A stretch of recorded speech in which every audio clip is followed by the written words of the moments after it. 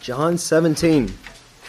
So we've been out of this passage for a little while. We took a short detour to cover the topic of definite atonement, and then we had the conference last week. So we are finally getting back to our text, John 17.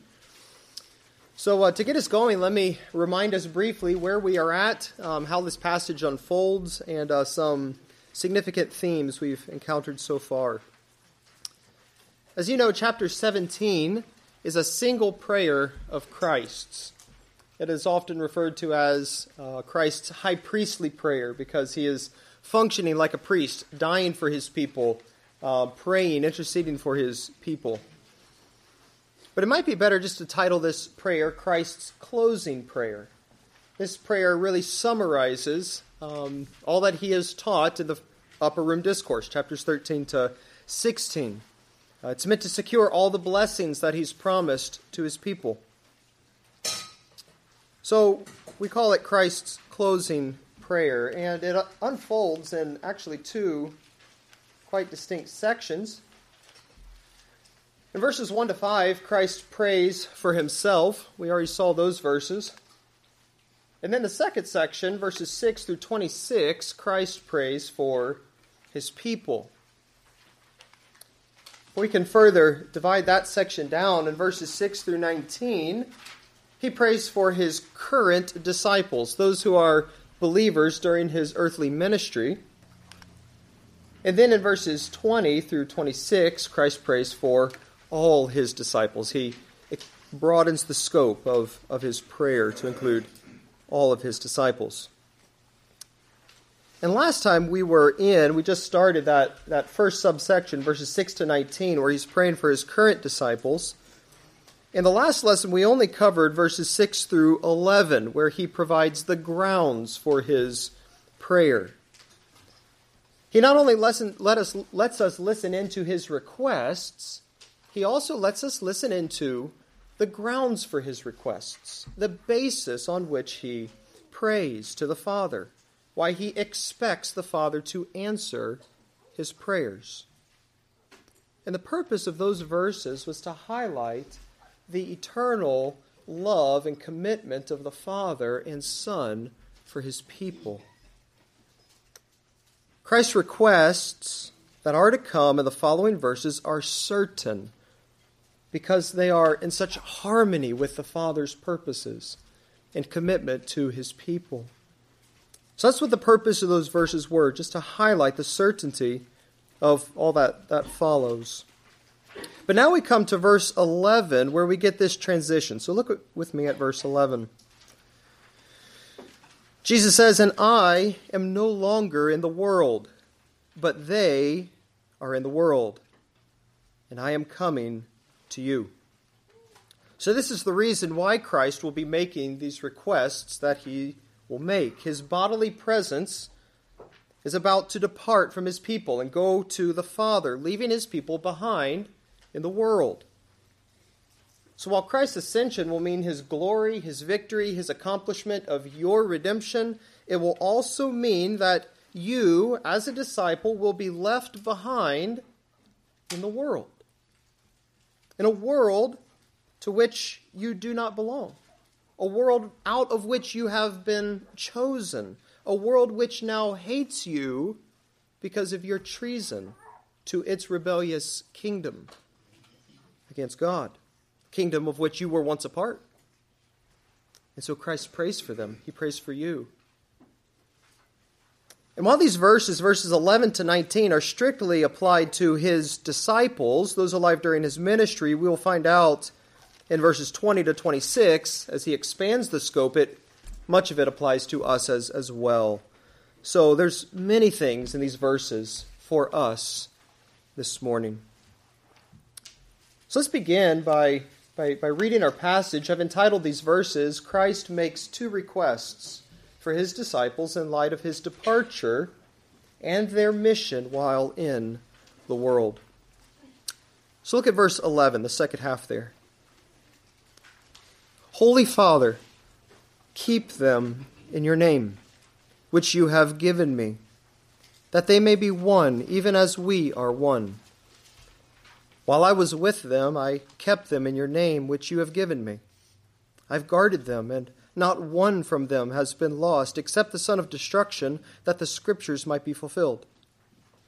But now I am coming to you, and these things I speak in the world, that they may have my joy fulfilled in themselves. I have given them your word, and the world has hated them, because they are not of the world, just as I am not of the world. I do not ask that you take them out of the world, but that you keep them from the evil one. They are not of the world, just as I am not of the world. Sanctify them in the truth. Your word is truth.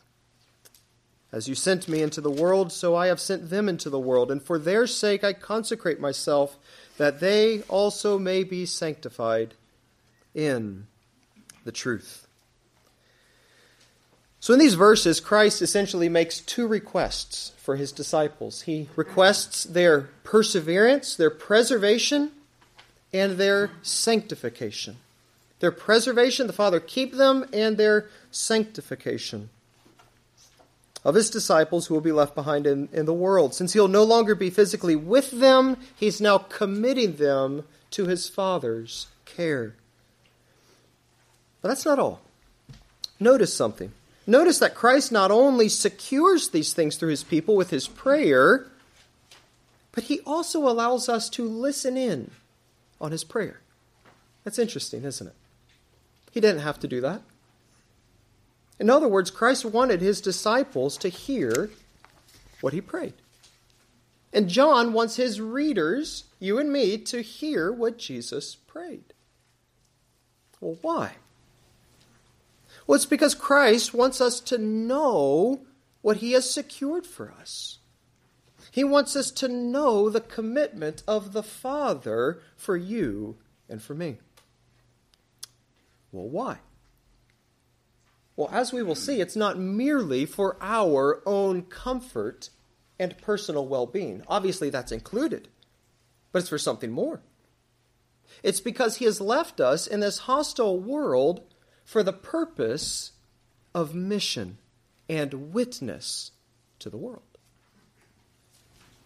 And if we are going to engage this world rightly as his representatives, we need to know and be strengthened by what he prays here. That's why he lets us listen in this morning. We've all heard the saying, we are to be in the world, but not, what? Of the world. It's interesting, those exact words are not found anywhere in the Bible. That's not a Bible verse. But they come from passages like the ones we're going to be looking at this morning. And in fact, this text comes the closest to any in all the Bible of saying this very thing. But what does it mean? As disciples, we no longer belong to this world. We have a different source, different origin. We've been born again. And so we have different values, beliefs, goals, desires. But we remain in the world as those who have been sent to the world as Christ's witnesses. And this passage gives us much hope for the world. Although this world hates God and hates us, his people, we are sent to the world as those who are not from the world, bearing the hate of the world, to bear witness to the world for the salvation of the world. And it will be through these kinds of disciples that many from the world, will come out from being the world and will receive eternal life and enter Messiah's sheepfold. Is that the hope of verse 20? Look over at verse 20. I do not ask for these only, but also for those who will believe in me through their word. There's hope. So that's the context and the aim of Christ's requests in this passage. You see, as disciples who've been left here for this purpose, we face two temptations that threaten our mission. The temptation to disengage from the world, probably out of fear of the world's hate, or the temptation to compromise and conform to the world, maybe to tamper down the world's hate just a bit. And both of those temptations threaten our identity as disciples and our purpose for which we've been left here. And that's why Christ prays what he does and why he wants us to listen in. He wants us to know with confidence the certainty of our preservation despite what opposition we face. He wants to give us a portrait of faithful discipleship, which would be essential for this mission. He wants to highlight the certainty of future glory despite what we might suffer here.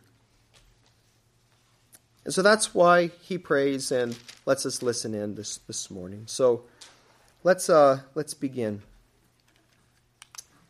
In verses 11 to 15, Christ prays for his people's preservation since they remain in the world to which they no longer belong.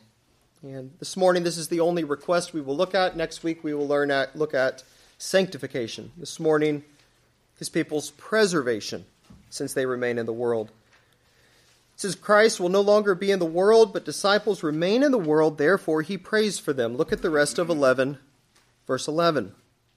Holy Father, keep them in your name, which you have given me, that they may be one, even as we are one. So Christ first asks the Father to preserve the faith of disciples for the purpose of their unity. So we get in this verse. And the first thing he requests from the Father is that the Father would keep his disciples. He says, keep them in your name that you have given to me. Now what is this? What does that mean? In your name that you have given me. Well, the Father's name, we've seen it multiple times, is the revelation, the manifestation of his person, his character put on public display. That's the Father's name. And this name has been given to Jesus. Look what he says, which you have given to me. So that's now the fifth thing we've seen in chapter 17 that's been given to Christ. See that? He was given authority. He's given a people. He's given work to do. He's given words. And now he's given the Father's very own name.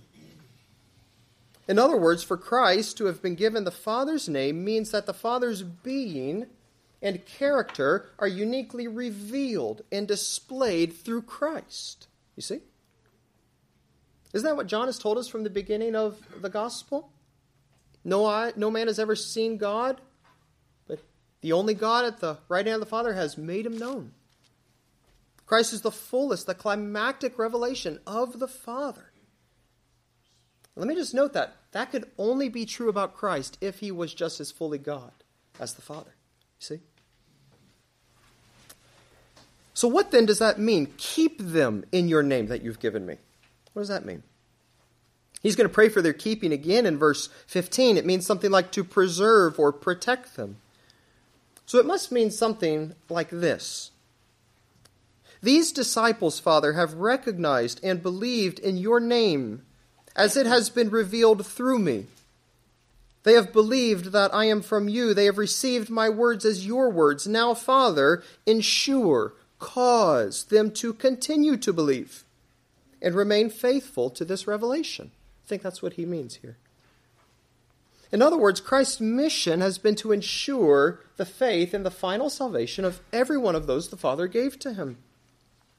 And one of the primary ways he accomplishes that is by praying for them, praying for you, before and after his ascension. You see? He prayed for you. In verse 20, clearly it expands it to you, and your perseverance before his cross. And he continues to pray for you now in heaven. And Christ's prayers are always answered. That was the point of last lesson. And this is the rock-solid foundation and the only reason why any of us will endure to the end. And it's certain you will. The Father will keep you. He brought you to faith in the Son, and he will preserve your faith. But notice something very interesting here in this verse. Notice that our preservation, our salvation, is not the ultimate purpose for which Christ prays his prayer. You see that in the verse? What is? There's another seemingly greater purpose. What is it? Look what he says. So that they might be one, just as we are one. His purpose is that as his people are kept in true faith, they might continue to experience unity. Now that's interesting. That's not what I would have prayed. Unity, that important. What is this unity? Well, it's clearly a unity that comes from a common faith in Christ. The only way we can be truly unified is as we persevere in faith in Christ. And as we do, we experience a kind of unity that reflects the very unity of the Trinity. You see that? That they might be one even as we are one. It's a kind of unity that comes from a common faith in Christ and flows out to a mutual love and devotion to one another. A kind of oneness of purpose and focus, just like the Godhead. And that's what Christ prays, why he prays for the perseverance of his disciples, so that they and we would continue to be unified. Now, we'll say much more about this. There's much more that needs to be said in the weeks ahead, because he brings it up again in verses 20 through 23. But the point here is that the purpose of Christ's prayer for our perseverance is our unity, and any and all unity comes from a true faith in Christ. But why does he do that? Why does he make the unity of believers his purpose beyond their mere salvation? Well, it's because, as we're going to discover in verses 20 to 23, the mission of disciples is at stake. You see, if they do not persevere, if we do not persevere, not only will our salvation be threatened, but so also will our unity.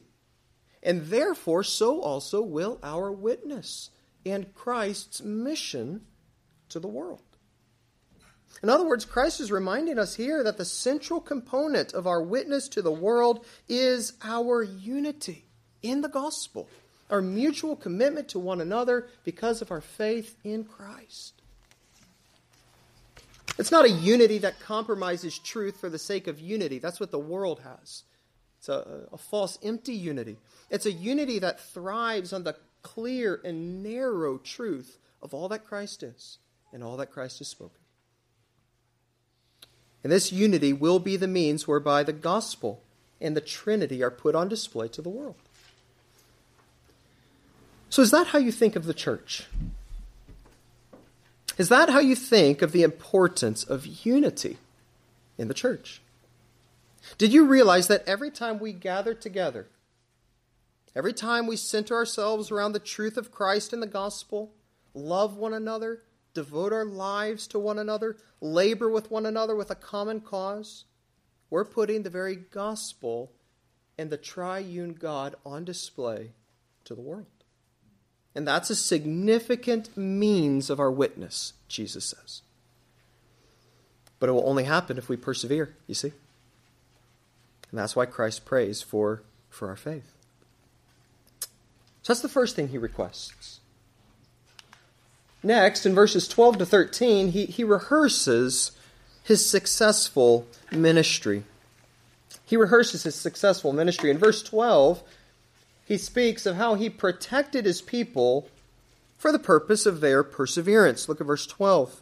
He says, "While I was with them, I kept them in your name, which you have given me. I have guarded them, and not one of them has been lost except the son of destruction, that the scripture might be fulfilled." Notice this is the exact same wording as verse 11, only it's Jesus here who's doing the keeping. During his earthly ministry, he kept, he guarded, he ensured the faith of his people. So how did he do that? How did he keep his people in the name that the Father gave to him? How did he do that? There's a number of ways. I think he primarily did it as he taught them. The whole upper room, what has he been doing? He's been preparing his disciples, right? He's been teaching them. He's been preparing them for the cross, what's going to happen, for the persecutions that are going to be coming on them.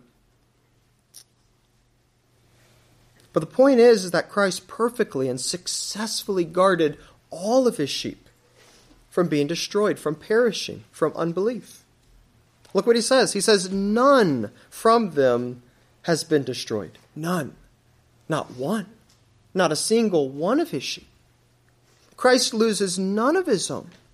None of those the Father from eternity gave the Son does Christ ever lose. This builds on what Christ spoke back in chapter 10. You might remember it. He said, I give them eternal life, and they will never perish, and no one will snatch them out of my hand. He doesn't lose a single one of his own. And since Christ will no longer be with his people on earth until his second coming, he continues to guard them by praying for them, by praying for you, securing your salvation. But that raises a question, doesn't it? What about Judas? What about Judas? Wasn't he one of Christ's own?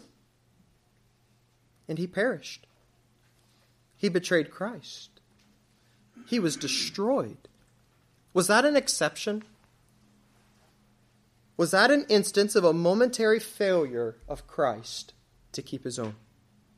You see, if it was, then not only does that mean that none of us can have the certainty of being kept by Christ, it means that Christ failed in the work that the Father gave him, and he could not be the Father's Messiah. So that's why Jesus says what he says next. Look at the rest of the verse.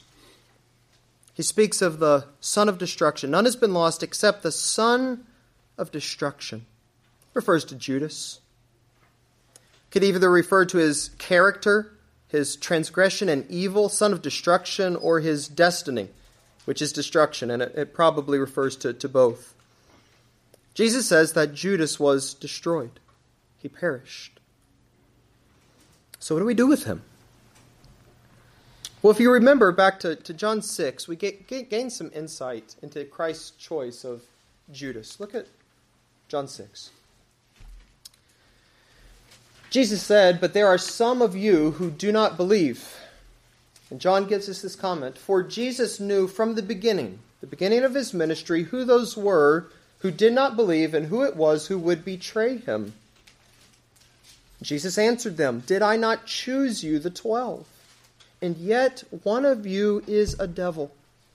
He spoke of Judas, the son of Simon Iscariot, for he, one of the 12, was going to betray him. You see, Jesus was never fooled by Judas. He knew his evil heart from the beginning of his ministry. He knew what he would do. He knew he was not one of his sheep. So then why did Jesus choose him? If he knew that, why did he choose him to be a part of the 12? We're told here, in order to fulfill Scripture. You see? This is in order to fulfill Scripture.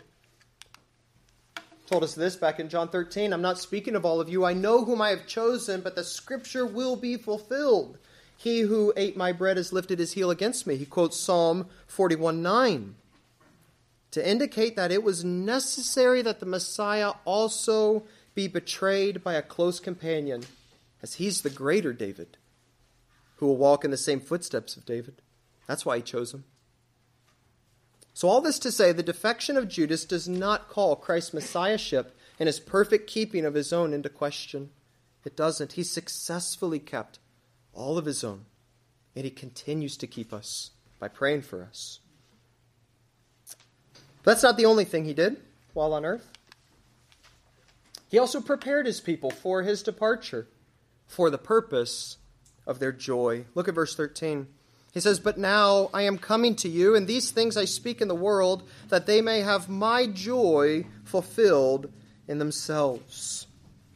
So not only does he pray for them as he departs from them, but he also leaves words behind, you see? Leaves words behind for them while they remain in the world. He says, "These things I speak." It probably refers to this prayer, but also to his entire farewell discourse. Chapters 13 to 16. But notice his purpose. He gives us another purpose here for this teaching, for these words. Just like back in verse 11, it was not only for their perseverance, but also is for the sake of their perseverance with abundant joy. Abundant joy. That's why we have these words this morning for us, for your abundant joy. The purpose of Christ's words that we have preserved here in the Gospel of John is that we would be filled with joy in his absence from us. He's promised joy repeatedly through the upper room. Let me show you one of them. John 15:11, these things I've spoken to you, that my joy may be in you, and that your joy may be full. In other words, as Christ departs, he's left his church with his words. And what he desires from us is that we would abide in them, believe them, know the love of God for us, and respond with joyful obedience to God. And as we do that, we will experience abundant joy. The same kind of joy he experienced. So I think this is to say that Christ not only has ensured the preservation of his people while in the world, but that's just going to be a miserable experience for you. But he's telling us that he's also giving us his teaching, which will be the source of our joy as we're filled with the love of God and are preserved in the midst of a world that hates us, you see. So what a portrait this is. As disciples, you've been left in the world, and you're promised God's protection of your faith. And you're given the words of Christ. And the purpose is that you would be unified and that you would be filled with joy. You see that? In the midst of this world. But that now brings us to verses 14 to 15, in which Christ now asks the Father to enable his disciples to endure the hate of the world and the schemes of the devil for the purpose of faithful witness. Look at verse 14. He says, I have given them your word, and the world has hated them, because they are not of the world, just as I am not of the world. I do not ask that you take them out of the world, but that you keep them from the evil one. Jesus now shifts from speaking about his words to the Father's word, singular. You see that? The two are synonymous with one another. Your word refers to the sum total of the Father's revelation, which has come through Christ. And while on the one hand it will mean the preservation of his people and the joy of his people, on the other hand it will mean that you will experience hate from the world. Both of these simultaneously. At the same time, hate from the world and immeasurable joy in Christ.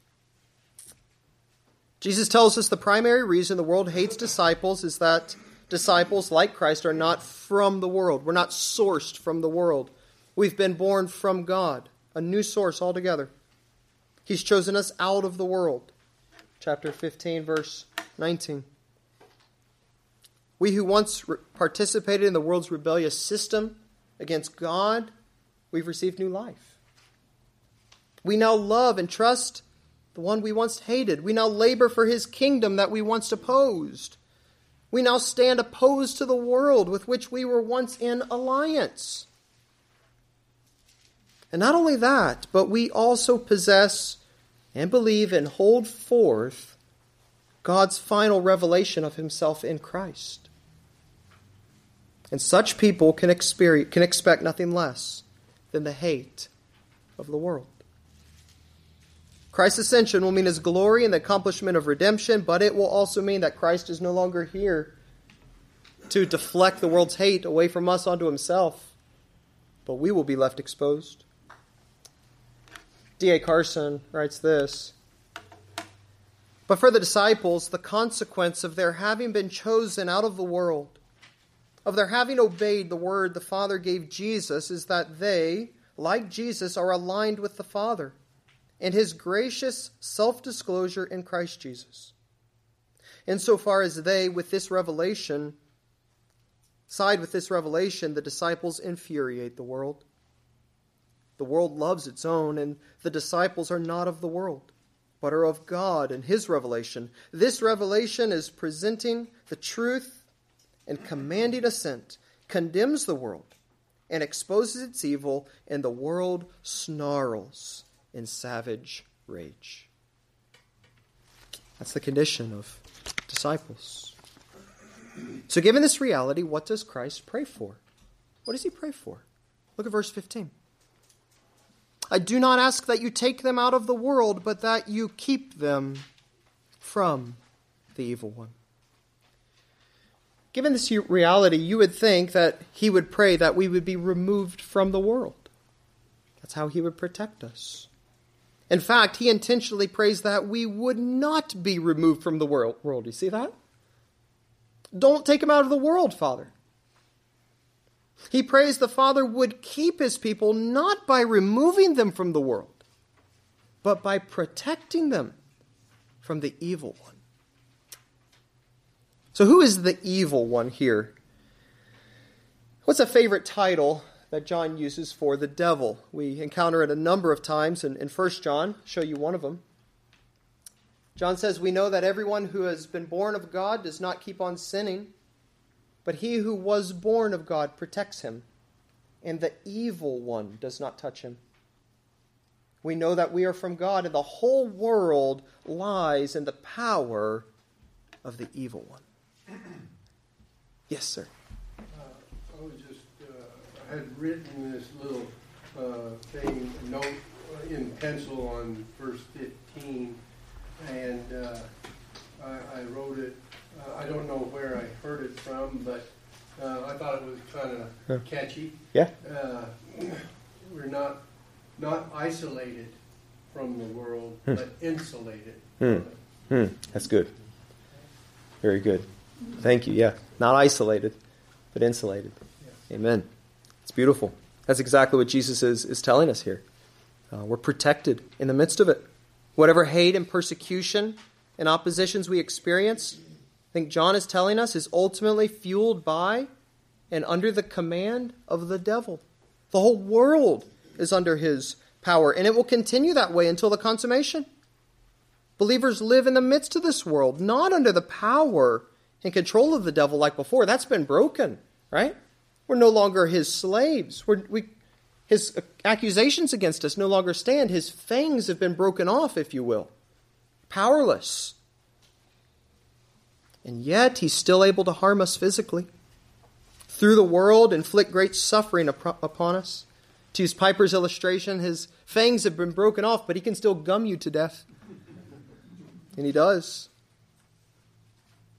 So that's why Christ prays what he does. It's not his will that you escape this kind of suffering or hate or persecution in this life.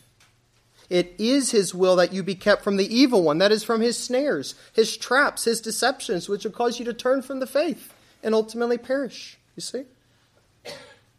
That's great comfort for disciples.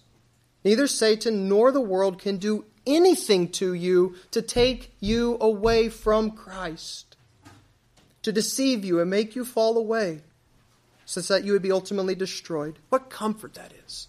What comfort. What encouragement not to hide ourselves from the world, but to run to the world, holding forth the word of life.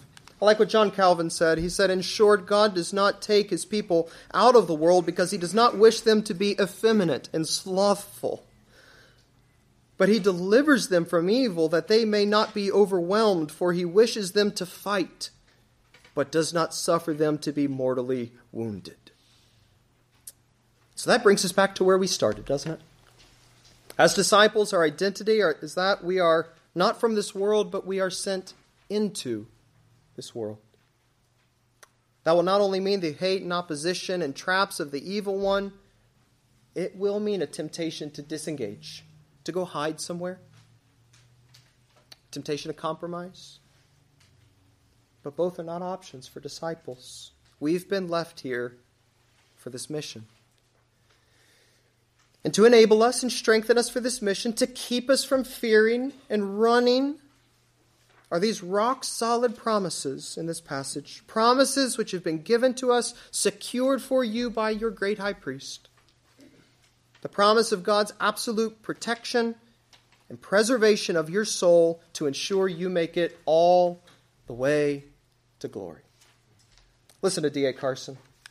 He says, the Christian's task then is not to be withdrawn from the world, nor to be confused with the world, but to remain in the world, maintaining witness to the truth by the help of the Paraclete and absorbing all the malice that the world can muster, finally protected by the Father himself in response to the prayer of Jesus.